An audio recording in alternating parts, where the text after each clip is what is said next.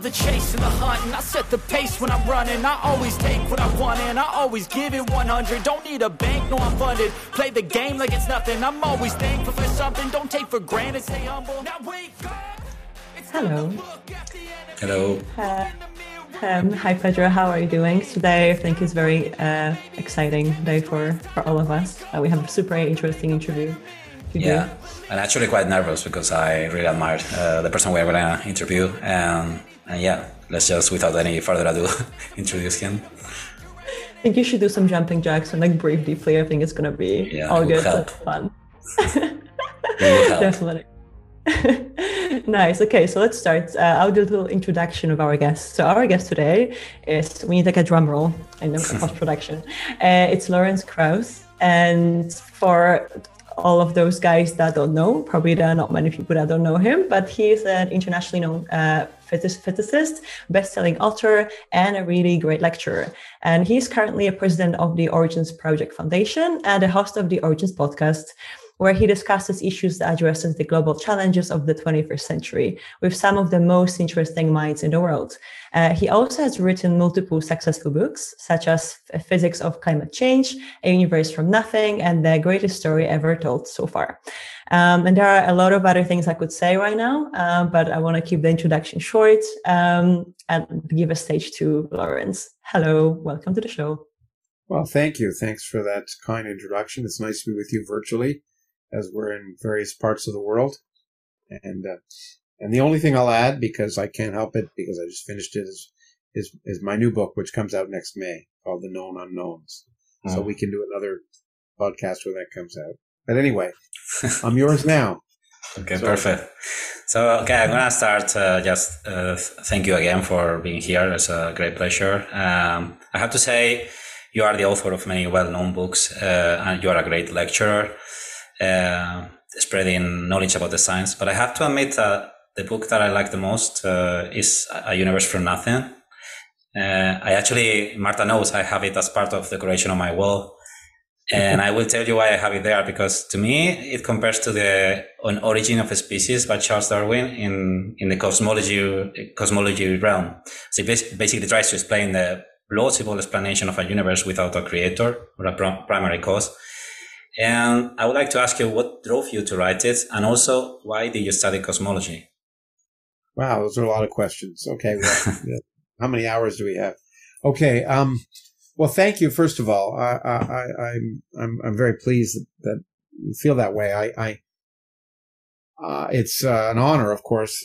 Origin of Species is a major intellectual achievement that changed the world, and Richard Dawkins was kind enough in the afterwards of that book, which he wrote, to make a connection of some sort. I don't think he was trying to claim it was on the same intellectual level as Darwin's masterpiece, nor would I. But I did try and extend what he was doing. I mean, the work, although he didn't intend to do it that way, I think he was following the world to try and understand the way it is. And it turned out natural selection is the way we understand the diversity of life on Earth. But it nevertheless addressed that one question, where did we come from, and do you need a creator to create that diversity of life? And the next major realm where religious sort of belief then moved was the creation of the universe. Surely, okay, maybe you don't need God to create life, but surely you need God to create a universe. And the answer is you don't need that either, potentially. So I think there is that intellectual connection, but I would never put my own work on the same level as Darwin's. But what led me to write it is an interesting question. It's hard to know sometimes. But in this case, probably actually for Richard Dawkins, I'd given a lecture at a meeting he asked me to give. And I wanted to discuss, as I did in the book, I'm not trying when I write books to enforce some ideological conviction. I'm just trying to get people excited about the universe the way it is. And I wanted to have a chance to talk about the remarkable revolutions that have taken place in cosmology and our understanding of the universe over the last 50 years. One often needs a conceit. One often needs a hook to try and do that. In the physics of Star Trek, I use Star Trek as a hook to try and talk about physics.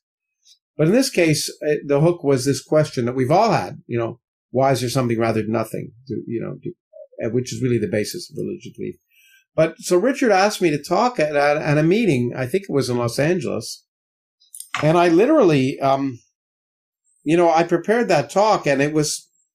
I prepared a talk, which I think I called "The Universe for Nothing" in a couple of days because he asked me to do it, and didn't really expect much of it, but there was an amazing reaction to that talk, and millions of people started to watch it, and I saw lines from that talk on coffee mugs, forget Jesus, the stars died so you'd be born. Those were throwaway lines, like many. Usually the jokes in my talk, not always, but usually the jokes in my talk are kind of spontaneous. They're not rehearsed. And so, just how I feel at the moment. I'm usually trying to amuse myself as much as anyone else when I lecture, just to keep myself interested. And so that was a throwaway line. And then it's since become a meme, I guess. But anyway, as a result of that interest, it occurred to me, look, there's clearly interest in this subject. And I approached a publisher, who I'd known in another country. Actually, she was with me what happened was, I was at a meeting about communication of science, and the keynote speaker was from the Vatican. And I found that an affront, personally, to that. The Vatican has done as much as anyone to hide and diffuse and obfuscate science. And I said so. And I was viciously attacked by most of the science communicators at the meeting. But this publisher, who I'd known for some time, I guess, defended me. And we were clearly kindred spirits in that regard. And I talked to her about this idea, and she got interested. So she encouraged me to write it. I didn't work with an agent. I signed a contract. Anyway, and I didn't have any idea. One always hopes for the best when one writes a book. You always hope it's going to be very popular. And it's like my scientific papers. One hopes they'll have a huge impact, but usually it's completely independent of one's hopes. So the papers that I think are going to have the biggest impact often don't. The papers that I've just written quickly that I don't necessarily think are significant suddenly have an impact. And I wrote that book relatively quickly for me. I mean, I wrote it within 6 or 8 months, maybe. And I didn't have any idea of the impact it would have right from the day it appeared, but it did, which was very satisfying for me, obviously. And it's been one of those cases where it is maybe, it's hard to say if it exceeded my expectations, because my expectations are always so high. Yeah, it's been translated, I don't know, 25, 30 languages and been a bestseller in a lot of countries. And it's impacted on the way people think, which is really more important than anything. Yeah. And so anyway, thanks. I'm glad you liked it. So that's a long answer to that question. Yeah. No, thanks very much. No, as I said, it's a book that drew my attention, and it has been always one of my favorite books, in the sense that, I am a person that is always wondering why we are here. I mean, I know you don't like the whys, you like the hows. No, but we all ask the question why. I do. My point in the book is that why questions usually aren't really why questions, but we all ask that question. We're all human. We all ask it why, because we want purpose. And I think the fact that you're willing to say you asked that question is important, because a lot of people have those questions and they're not willing to ask them, or even they're not willing to admit that they asked them, especially because they worry that by saying that they asked them, that may suggest that they don't believe in God or something. And that might think they're bad people or something. True. So I applaud you for asking that question and admitting you asked it.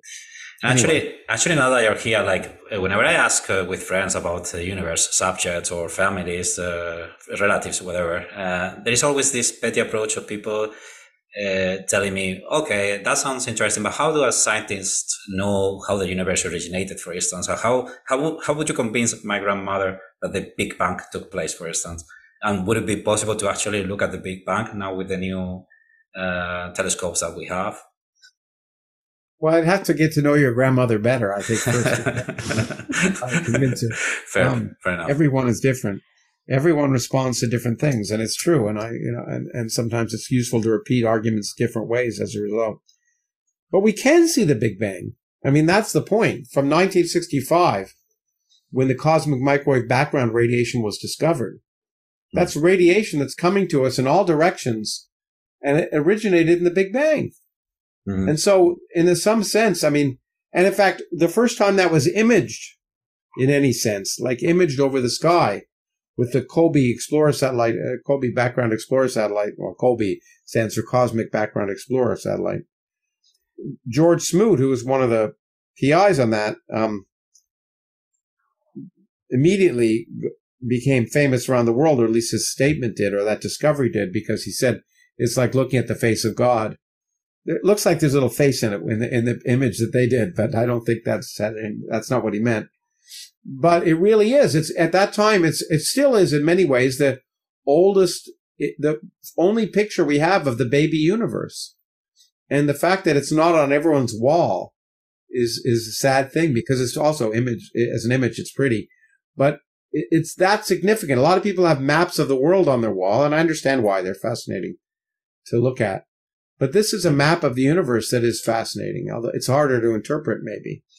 But it's been around, and it should have settled, put to rest any debate about whether there was a Big Bang, because, it's there. In my book, I think in the Universe from Nothing, I talk about the other image that I have when people don't believe in a Big Bang, which happens to be the light elements, which I have in my wallet. True. People don't believe the Big Bang. I showed them that. Well, it means nothing to them, but yeah. I like to do it. You should carry around that picture if people want to, and say, here's what the Big Bang looked like. And then hopefully you should also have enough knowledge to be able to interpret what that picture means. Yeah. Rather than say, because you never want to present somebody and say, here, believe. Yeah. Look at this, believe. Never tell anyone to believe just on the basis of some image. Maybe it's the image of Jesus Christ on a piece of toast that comes out of your toaster. That's not a reason to believe in it. And, I've seen people produce pieces of toast with my face on them. So that's why I know about that.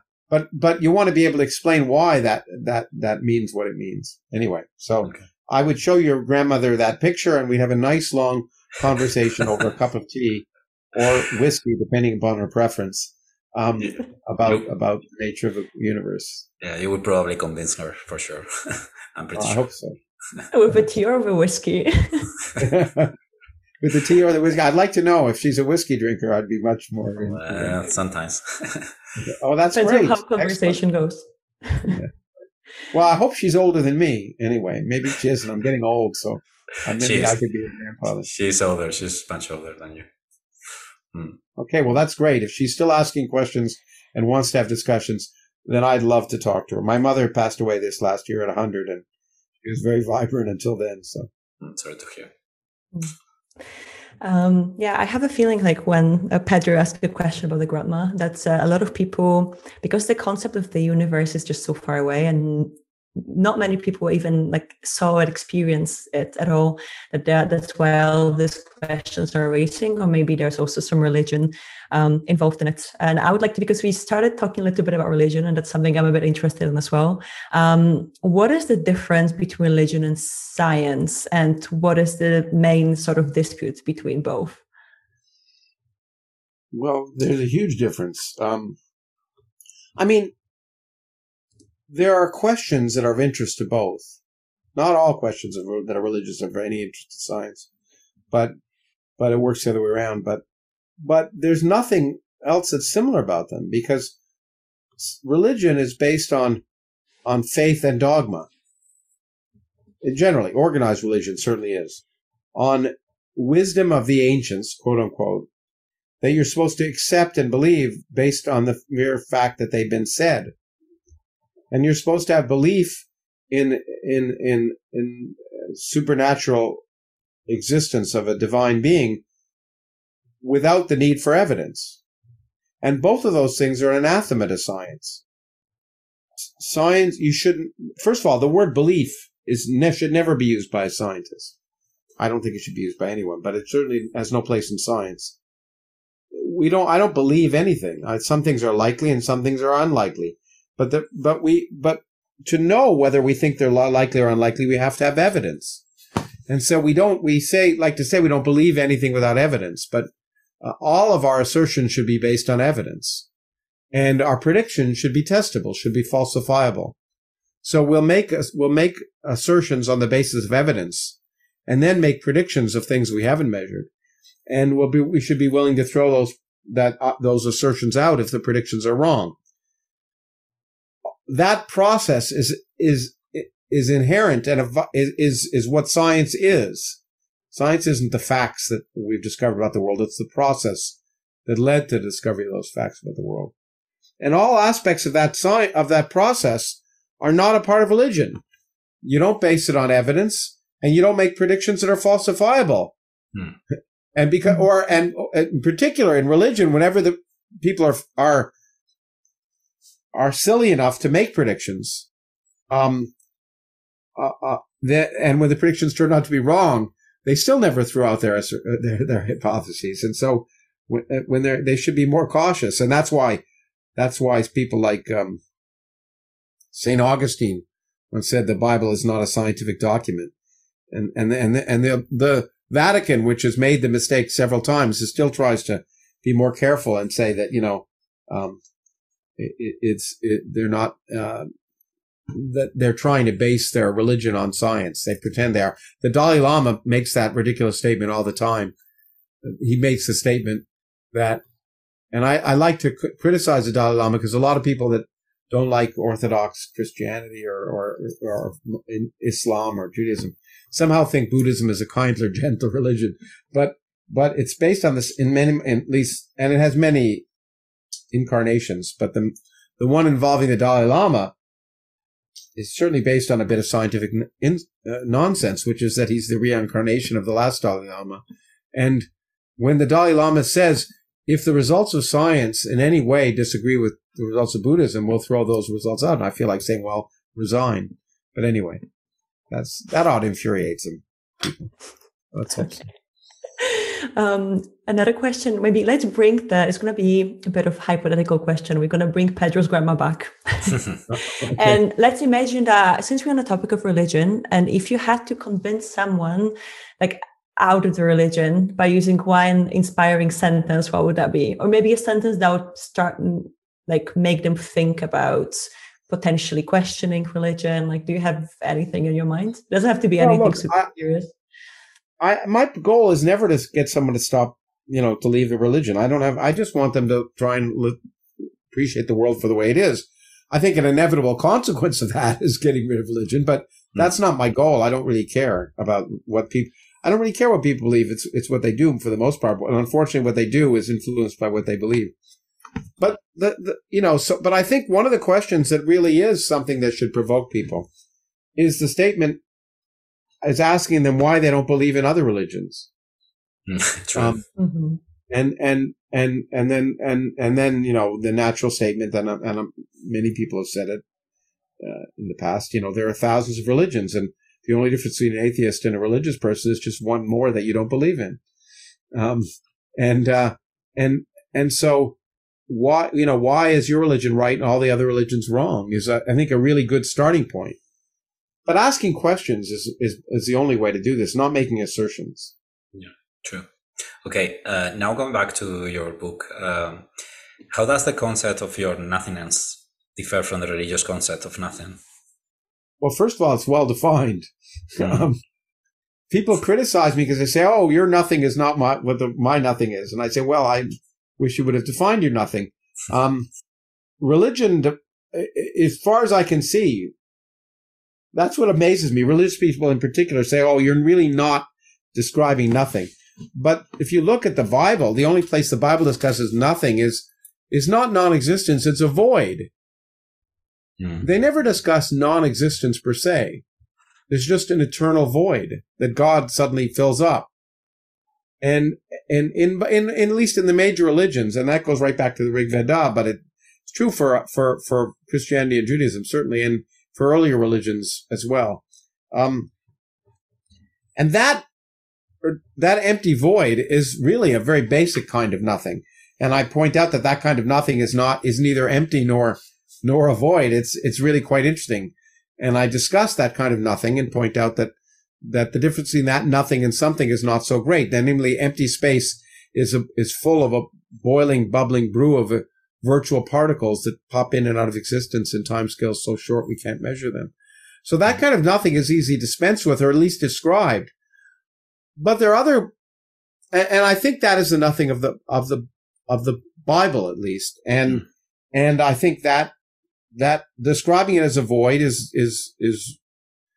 it demonstrates the ignorance of the people who wrote down the Bible at the beginning. I mean, it wasn't God. It was peasants who wrote it down that didn't even know the earth orbited the sun. So it's not too surprising their understanding of nothing was not very sophisticated. But even if they'd been more sophisticated, our understanding of nothing has changed in the 20th century, which is one of the reasons why I wrote the book. But then, as I point out, they're more refined. I mean, so there's empty space, but then there's no space and no time. That's a much better version of nothing, and I talk about that. And then there's no space, no time, and no laws, and that's another kind of nothing. And I try and, in spite of the attacks that I get from people about not talking about the right kind of nothing, I try and talk about all of those. And the key point that I guess is really important that people miss here is when I talk about the fact that our universe arose from nothing, it doesn't imply that there was nothing else elsewhere. It implied that our universe did not exist. The space and time and laws that govern everything, the way things behave in space and time, all of that did not exist at one, and then it existed. I was going to say at one instant, but since time itself may have come into existence then, that saying at one instant is not a good sentence. But our universe did not exist, and then it did exist. Now, that doesn't imply that other universes didn't exist or that the laws of physics didn't exist. I'm not making that statement. I'm just saying, hey, isn't it amazing that our universe could come into existence spontaneously, given laws of physics, and a universe full of 100 billion galaxies, each containing 100 billion stars, could come into existence from nothing, namely didn't exist before, without any supernatural shenanigans. Isn't that amazing? And that's all I'm saying. And then people, want to make claims about what I'm not saying or what I am saying. But I find inevitably those people have never read actually what I am saying. Yeah. The biggest critics never read. I mean, it's the same with my tweets. When I tweet something with a reference to an article, people who comment on it inevitably never read the article. So anyway. Okay. How did the cosmologists reach to this conclusion that there is something from nothing, or how you define in this book? I mean, can you explain very quickly, how we passed from knowing nothing about the universe, just thinking we were only the only galaxy in the universe, and then we got to know even the geometry of the universe? And I know it's very difficult, but can you? Well, I wrote a whole book about it. Yeah. My book is about how we got there. And we got there by looking and not being afraid to look and building new equipment to look. And that's the key thing. We never should stop looking outward at the universe, because every time we look out at the universe, it'll surprise us, because the imagination of the universe is far greater than the human imagination. Yeah, so we got there by a series of amazing discoveries. First, you're right. Our galaxy is not the only galaxy. First of all, our star is not the only star, which itself was a major discovery, right? And the discovery of Galileo that we orbit our star rather than the other way around. And then the fact that there are not only other stars, but other star systems and are there other galaxies? And then the amazing discovery that those galaxies are on average moving away from us, which means the universe isn't static and eternal. It's dynamic, it's evolving, and it had a beginning, probably, and certainly had a beginning in the sense that everything was once much closer together than it is now in what we call the Big Bang. And that begged the question of what the future is. But then there was discovery of the cosmic microwave background, the abundance of light elements, of now gravitational waves. All of these things have changed our picture of the universe in the last century more than in all the centuries that preceded it. And we should celebrate that. And it should be the understanding, or at least the perspective of what we've done should be on everyone's lips, because it's as fascinating as anything that humans have ever come up with. So one of the things that really astounded me when I wrote that book is that 30 years earlier, I couldn't have written that book. I couldn't have even made the whole question of, did our universe arise from nothing is not a question that could have even been addressed when I was a graduate student, much less a junior professor. And it is amazing to me that in the period since then, that the discoveries have led us to allow us to produce an algorithm which plausibly shows how you could get a universe from nothing. That wouldn't have been possible 30 years earlier. And it wasn't the intent of physicists. It wasn't even my intent. It's just an amazing result of looking at the universe and accepting it for what it is, rather than what we want it to be.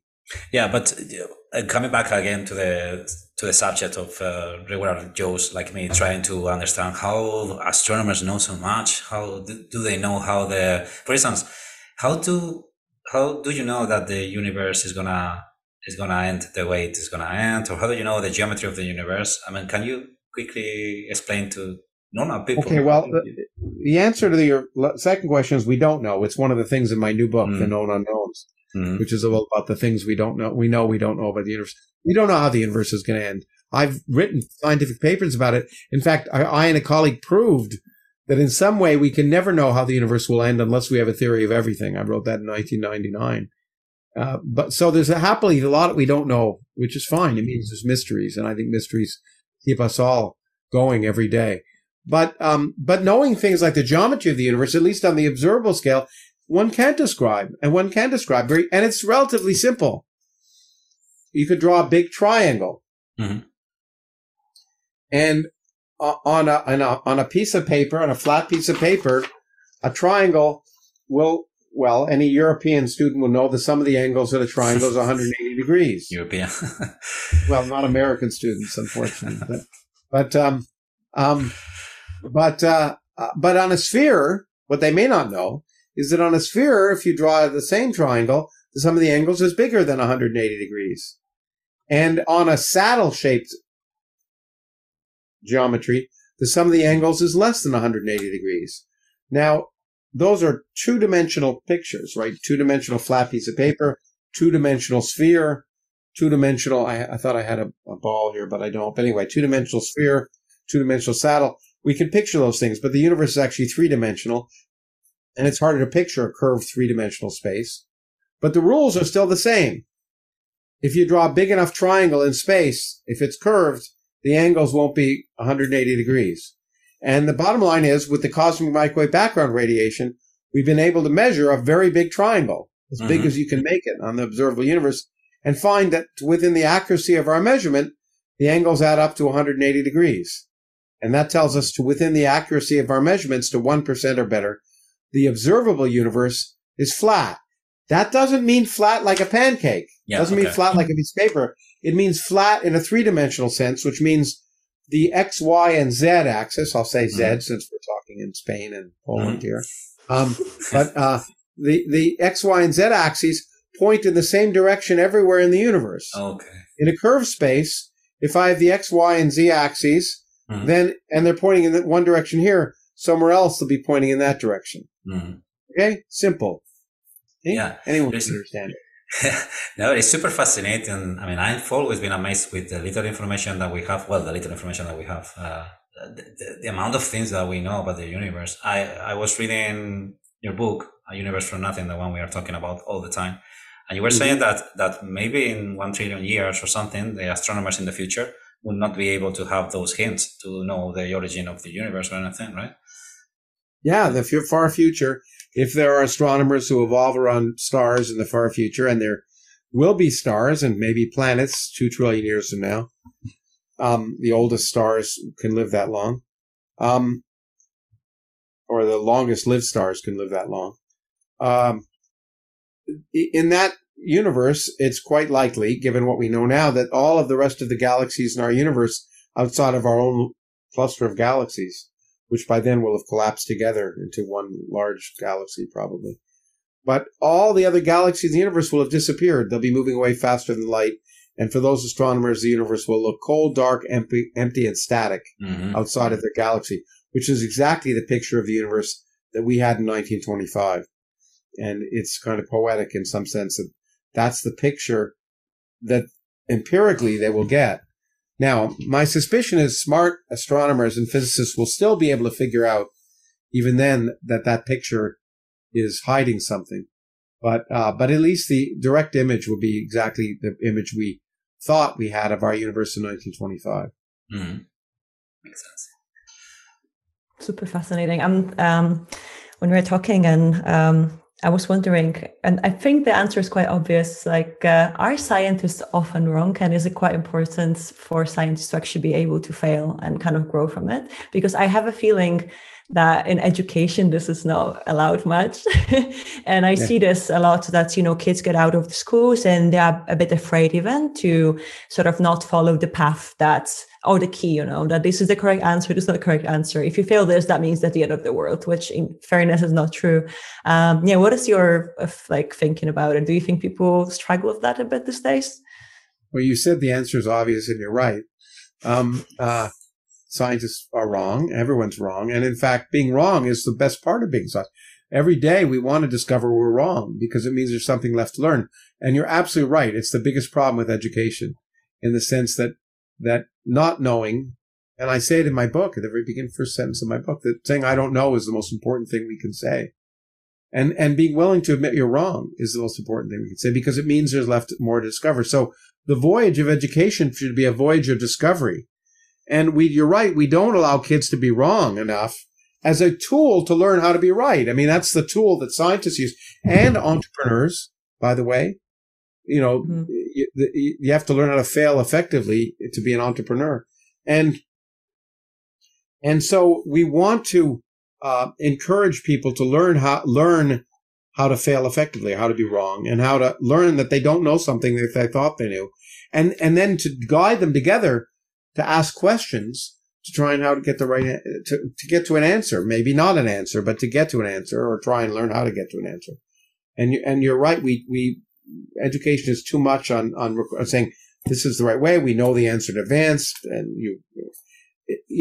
I once realized when I was giving a lecture in Ireland that every time a young person learns something for the first time, for them, it's the first time in the history of the universe that it's been understood, right? It should be an aha moment, orgasmic. Mm-hmm. It should be exciting, and we should kind of keep it exciting instead of rote memorization.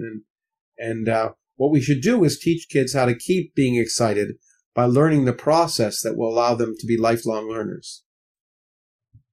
Mm-hmm. Do you have any? Because you said something about keeping people excited and be willing to be curious and learn and fail. What is the way for you to be excited and curious? Because I can imagine that what you're doing is actually quite challenging and probably requires quite a lot of motivation and perseverance. So what do you do or is it something natural that you're just excited about the topic at all times? How can you not be excited? I mean, look at my window. I mean, so I don't understand the question. It's like asking how you can enjoy a sunny day. I mean, although I have friends who don't enjoy sunny days. But true. Some people like clouds and, autumn rain. I don't know, doesn't like the sun. But I think we all need the motivation of excitement. I think it's the reinforcement I get from constantly being surprised that keeps me going, I guess. And you're right. In the details of doing science, we all talk about science being fun, and it is, but you're absolutely right. It's not fun. It's like anything. It's hard work.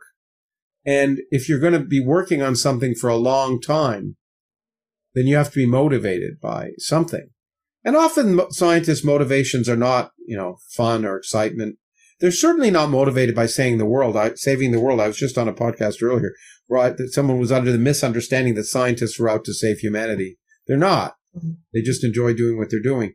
But, and that may be the motivation, and that's a good motivation. But it can also be, the same human motivations: money, fame, fortune, relationships, anything, And so it's hard. One of the biggest secrets is that I'm going to reveal to you is that scientists are human beings. And and they're motivated by the same things that other human beings are motivated by, and let's not forget that. Mm-hmm. Can I ask you, do you have any favorite scientist in history? Well, I have a lot of scientists. Like, people always ask me what my favorite X is. And I always say the answer. You may have heard me say, I just don't think that way. I don't think of the world hierarchically. There are lots of things I like, but I rarely put them hierarchically. But there are a lot of my scientists who are the ones I admire a lot, and the ones that come to mind are the standard ones. I mean, in the last century, Richard Feynman, obviously a person that impacted me a lot, but Einstein, Heisenberg, Dirac. Before that, Darwin, Newton, Galileo. And among my colleagues, there are people I admire. Among the people I've been fortunate to work with, great scientists, Steve Weinberg, Shelley Glashow, other scientists, won the Nobel Prize for better or worse, but even, and some of my students. So there are tons of scientists I admire, and I admire the ones who, I guess I admire most. Let me finish that sentence. Mm-hmm. I admire most the ones probably who do things that I don't think I could do. And I say that honestly. I mean, there are, I know what I can do and what I can't do, I think, or at least what I try to do, what I can do well and what I don't do as well. And I think I'm more amazed, maybe not admire, but I'm more amazed by those people who can do things that I can't do. Mm-hmm. Okay. Fair. I was going to ask you, we interviewed Avi Loeb. I don't know if you know him, the astronomer. Avi Loeb? Yeah, Avi Loeb. Yeah, I've known him for a while, a long time. My pronunciation. Mm-hmm. Yeah, he was very kind with us. But one of the things he told us, because, he had this science community backlash reaction against his opinion on Oumuamua. Yeah. He was very sad about...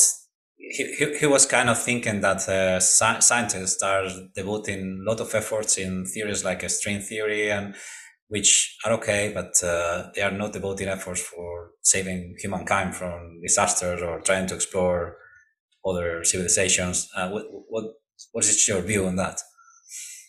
Well, I know Avi. Avi writes a lot, and he doesn't have much of a filter. So he's very good. But he writes everything. Every thought that occurs to him each day becomes a paper. So, and that's and he's productive as a result. But let me say, I think the reaction was not so much to his idea that this thing was an alien spacecraft. It was to the promotion of that idea. Mm-hmm. First of all, most people thought it was wrong, his idea, and most people still think it's wrong for good reasons. And so every scientist who promotes an idea should expect the rest of the community to come out and explain why they think it's wrong. That's the way science works. It works by constant attack of ideas. But that dialectic is an essential part of science. The scientific community adjudicates ideas by either promoting them or attacking them, and it's important that they be attacked and explored. So from all sides to see if they hold water.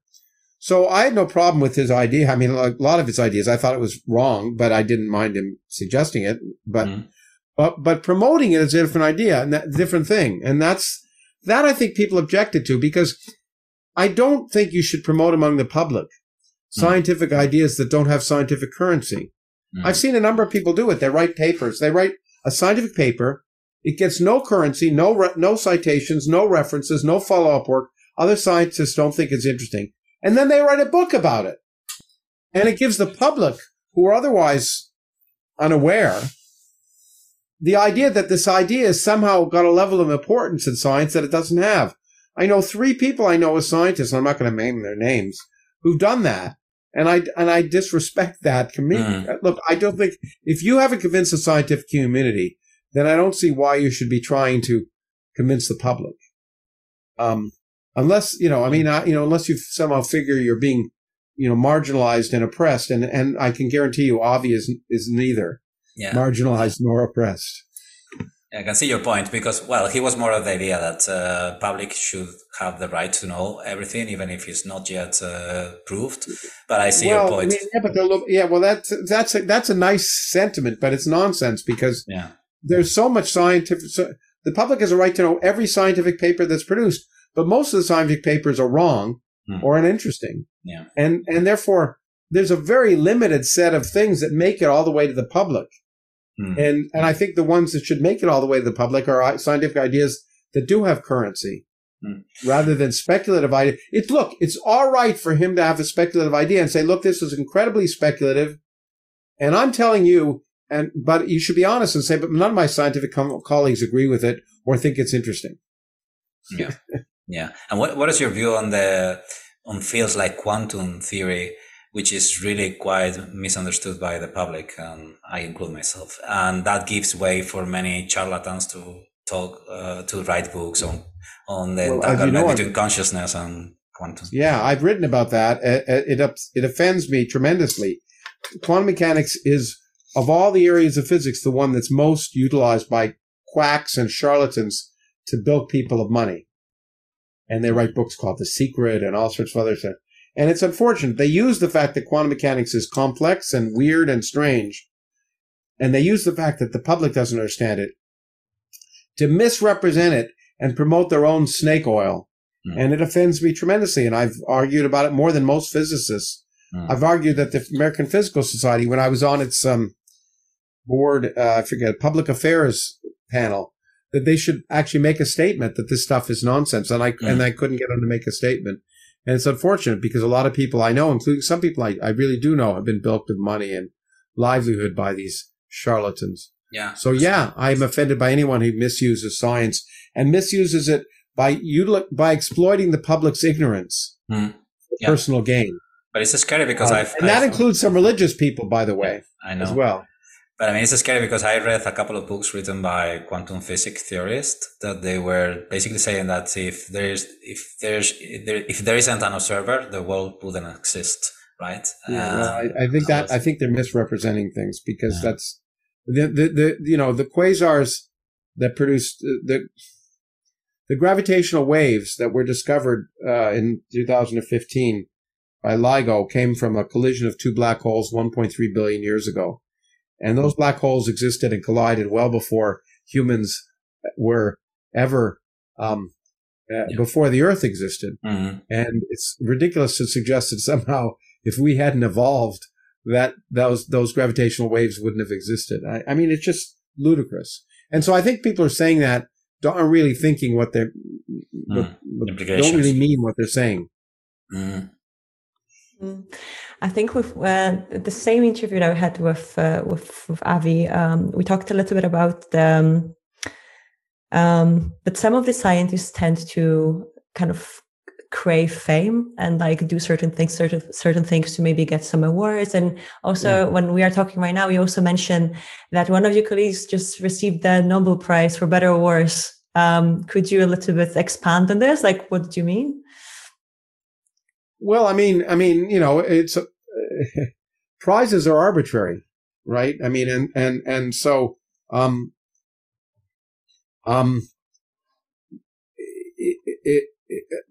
what I mean is that doesn't determine that the public focuses on prizes, but it doesn't always determine who's a great scientist or whose contribution is important. Now, I admire the Nobel Committee tremendously. I've been involved. I was a nominator for 10 years and I've been to Nobel Prizes, but they take very seriously what they do. And I can say with confidence that in general, with almost one or two minor exceptions, they've been very careful that no one who's won the Nobel Prize didn't, quote unquote, deserve the Nobel Prize. Namely, that their work wasn't important and had a big impact. There are lots of people whose work was important and had a big impact who didn't win the Nobel Prize. Mm. And that's just the way it is. It's arbitrary. Every year they choose and there's certain people that can do it. But it also doesn't mean, so what they're honoring is the work and they're honoring the scientists who did the work, but there are some, like, for example, the cosmic microwave background radiation, which I said is one of the most important discoveries of, telling us that the Big Bang really happened, was discovered by two guys who had not the slightest idea what they were doing. They weren't looking for it. They happened upon it by accident. They didn't even understand its significance. That significance was explained to them by three physicists down the road, each of whom individually was worthy of a Nobel Prize for various reasons. Only one of them later won it because the other two died.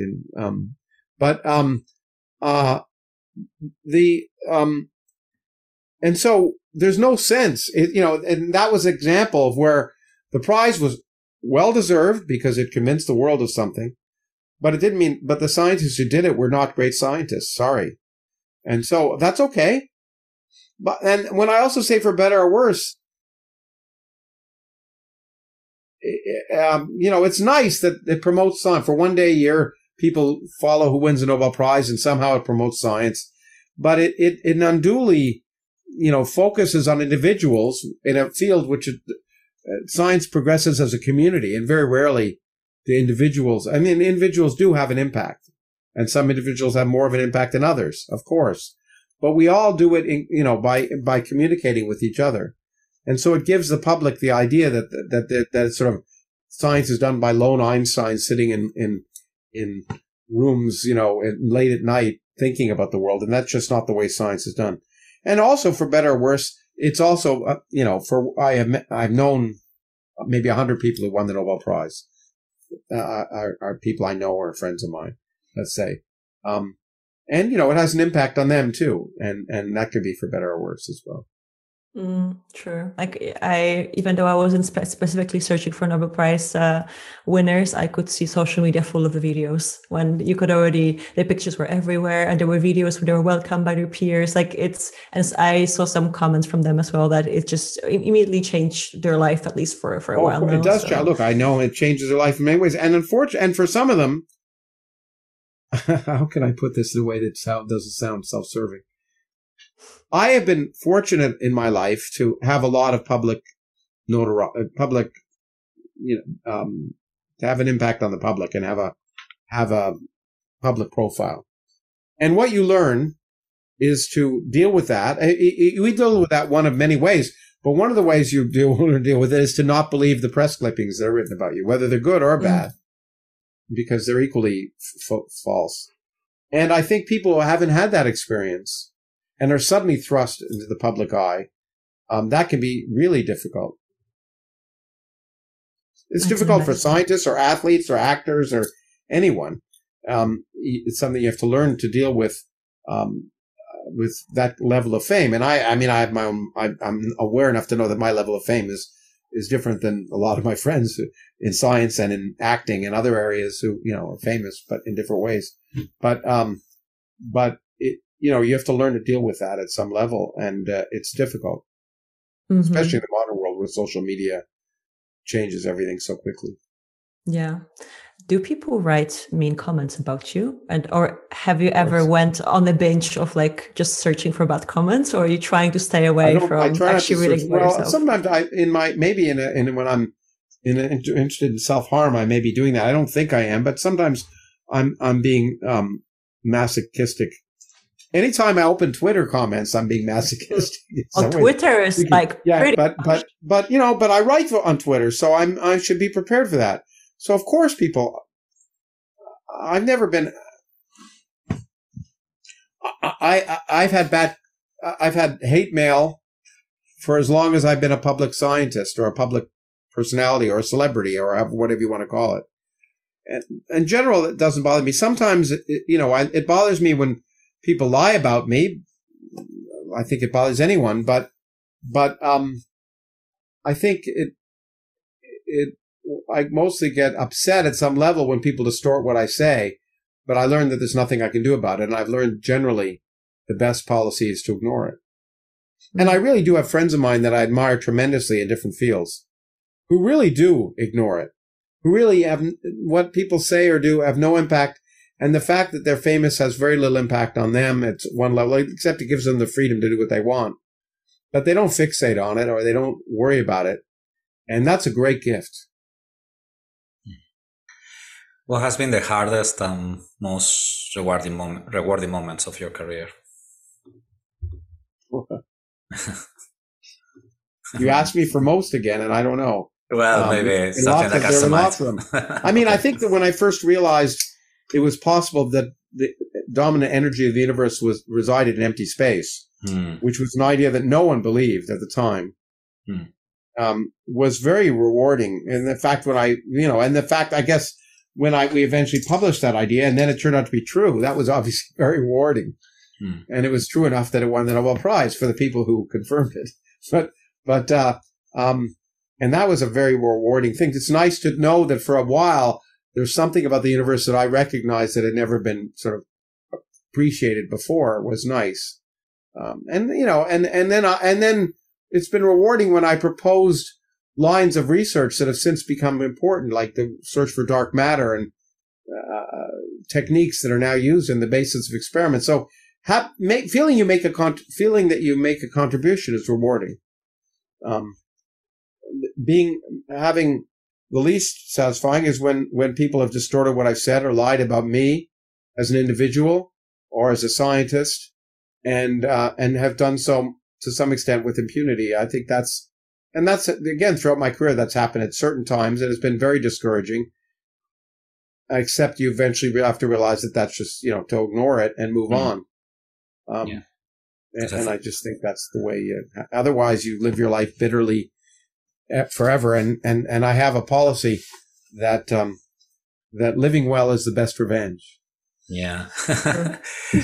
I mean, I guess it's part of being in the mainstream. I mean, there's always going to be more and more. Gonna be people that are gonna attack you, and that's I mean, the more and more you become a target.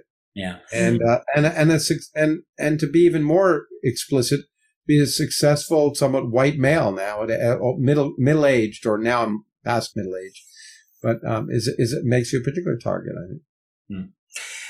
In this program, we always ask our guests to give an advice on listeners, an advice on life. What would be that advice for you?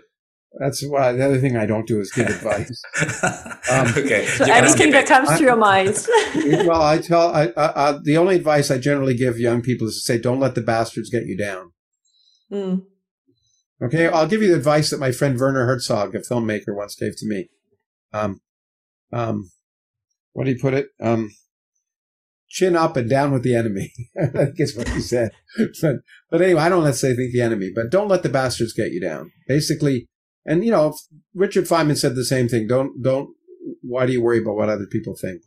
Bottom line is, at some point, do what you think you should do and keep doing it, and enjoy doing it, and try to be good while you're doing it. I guess that is advice, but I don't really mean it that way. Okay, Thanks. I think there's a lot of good materials for tattoos, like potentially arms, legs, or something. And that's good. What is that excites you these days the most? Like, could be about research you do, or excite me these days, sport, or the view. Every day I get excited by something different. So, when I finish a book, I'm excited about it for a while. I must admit, I try to get over that. Again, people admire, I brought up Woody Allen before, but he always amazes me. He always says when he finishes a movie, he forgets about it. He never thinks about it again, never sees it again, never watches it again. And, it's harder for me to do that. It's like a baby, you have this thing you spend a lot of time, a lot more than 9 months usually producing. And, but it's out there and there's nothing you can do about it. But it's nice to be excited about the work for a while. So I'm excited about that. I'm always excited about my most recent book in that sense. I like my books, but I'm excited. And then I'm excited about thinking what I might do next. That's usually the way. It's easy for me to then say, I finished it, but what am I going to do next in terms of books or something else? So I'm excited by the podcasts I'm doing and some of the people I'm about to have a chance to talk to. And I'm excited about the trip I'm going to take this week. And hopefully I'll meet a lot of young people and have a chance to excite some of them. And also see some of the world that I've never seen before. I was just in Greenland, and that was exciting to me to see that part of the world, and it's amazing. And I'm excited about the fact that I don't know what I'm going to be doing. What I'm most excited about is that I don't know what I'm going to be doing 2 months from now. And that's, to me, what's kept me going most of my life. That's great. That's the way to go. And I think you're going to have a lot of great adventures. Can you tell us a little bit more about the book that you are currently writing? Okay, I'll tell you a little bit, and then we'll talk again in next May when it comes out. Just a teaser. Just I mean, the known unknowns. It's what we don't know about the universe, and it's written in five sections, 5 large. I guess you call them chapters, but they're sections. Time, space, matter, life, and consciousness. And what we know, we don't know about all of those things. And it was a journey for me. A lot of those I know a lot about. Some of them I had to learn a lot about. And it's exciting. And I hope that it will inspire. I think what I put at the very end of the book is it'll inspire some young person, as I was inspired when I read a book by Richard Feynman when I was young, A Character of Physical Law. It first made me realize how much there is to still learn about the universe, and that I wanted to be a part of helping to further things. I hope that when some young person will take that book and be motivated to carry on, then that would be lovely. Great. So it's coming out in May, right? Coming out in May in the United Kingdom. It's called The Known Unknowns. In the United States, it's called The Edge of Knowledge. It'll come out about the same week in May then. And it already is coming out in Spain, but I don't know when. But the Spanish rights have been sold. I know that. And I think the Swedish rights have been sold. And I think the Chinese rights already. But I don't know when it'll come. So when I say England, it's England and Australia and that sort of thing. And then the United States and Canada. And so anyway, in May. Mid-May. May 11th, I think, is when the British version comes out. Okay, everybody puts that in the calendars. Yeah. And you can always buy in advance, which is even better. Oh. And it'll be out in audiobook and electric book, too. I'll narrate the audiobook as well. Oh, that's cool. I haven't done that yet, but I mean, for this book, but I'll be doing that sometime in the new year. That's really fun. I look at Pedro's face and I know what question he wants to ask, but I'll ask this question instead. The category of question is rather funny because so our friend Pedro is a big fan of Johnny Depp, and we both know that you're a great friend of Johnny Depp. And I guess Pedro wants to ask if there's any chance that we could ever host him in the podcast. That's just a joke. Just a joke. Yeah, it's a joke, but in reality, you like him a lot as well. I have no control over Johnny Depp, so, of course. So I'm fortunate to have been a friend of his for some time. And in fact, I thought of tweeting. I'm actually wearing a necklace that he gave me that I have, and someday I will maybe show that because it's one that you see on it that he wears as well. Anyway, I'm lucky, man. I'm a lucky man in many ways. Yeah, and I'm a big fan, and I'm a big fan of Johnny Depp. And one of my biggest, if you ask me for favorite moments, I guess one of my biggest favorite moments was when I first met Johnny Depp, and he told me what a fan of he's a big fan of mine. Because he's intelligent. He is, and that was a shock to me beyond belief. Oh my god! Yeah. And the next day, got a tattoo, Johnny, in the heart. No, I don't have any. I don't have any tattoos of Johnny. Neither does Johnny have any tattoos of me. I'm happy to say. Yet, you never know. Yet. Well, one day. I think those days are over, maybe. But anyway, he has a lot of tattoos, and I guess a lot of space for tattoos still.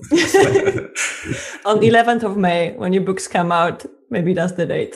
Well, anyway, he's been very generous to me and given me a number of things over the year. He was, and I don't talk about a lot of them in public, but anyway, he's a wonderful man, and I'm, it's happened with Johnny and other people when there's someone I'm really a fan of for one way or another, and I discover that they're fans of mine. It's really a very, very strange and unbelievable thing.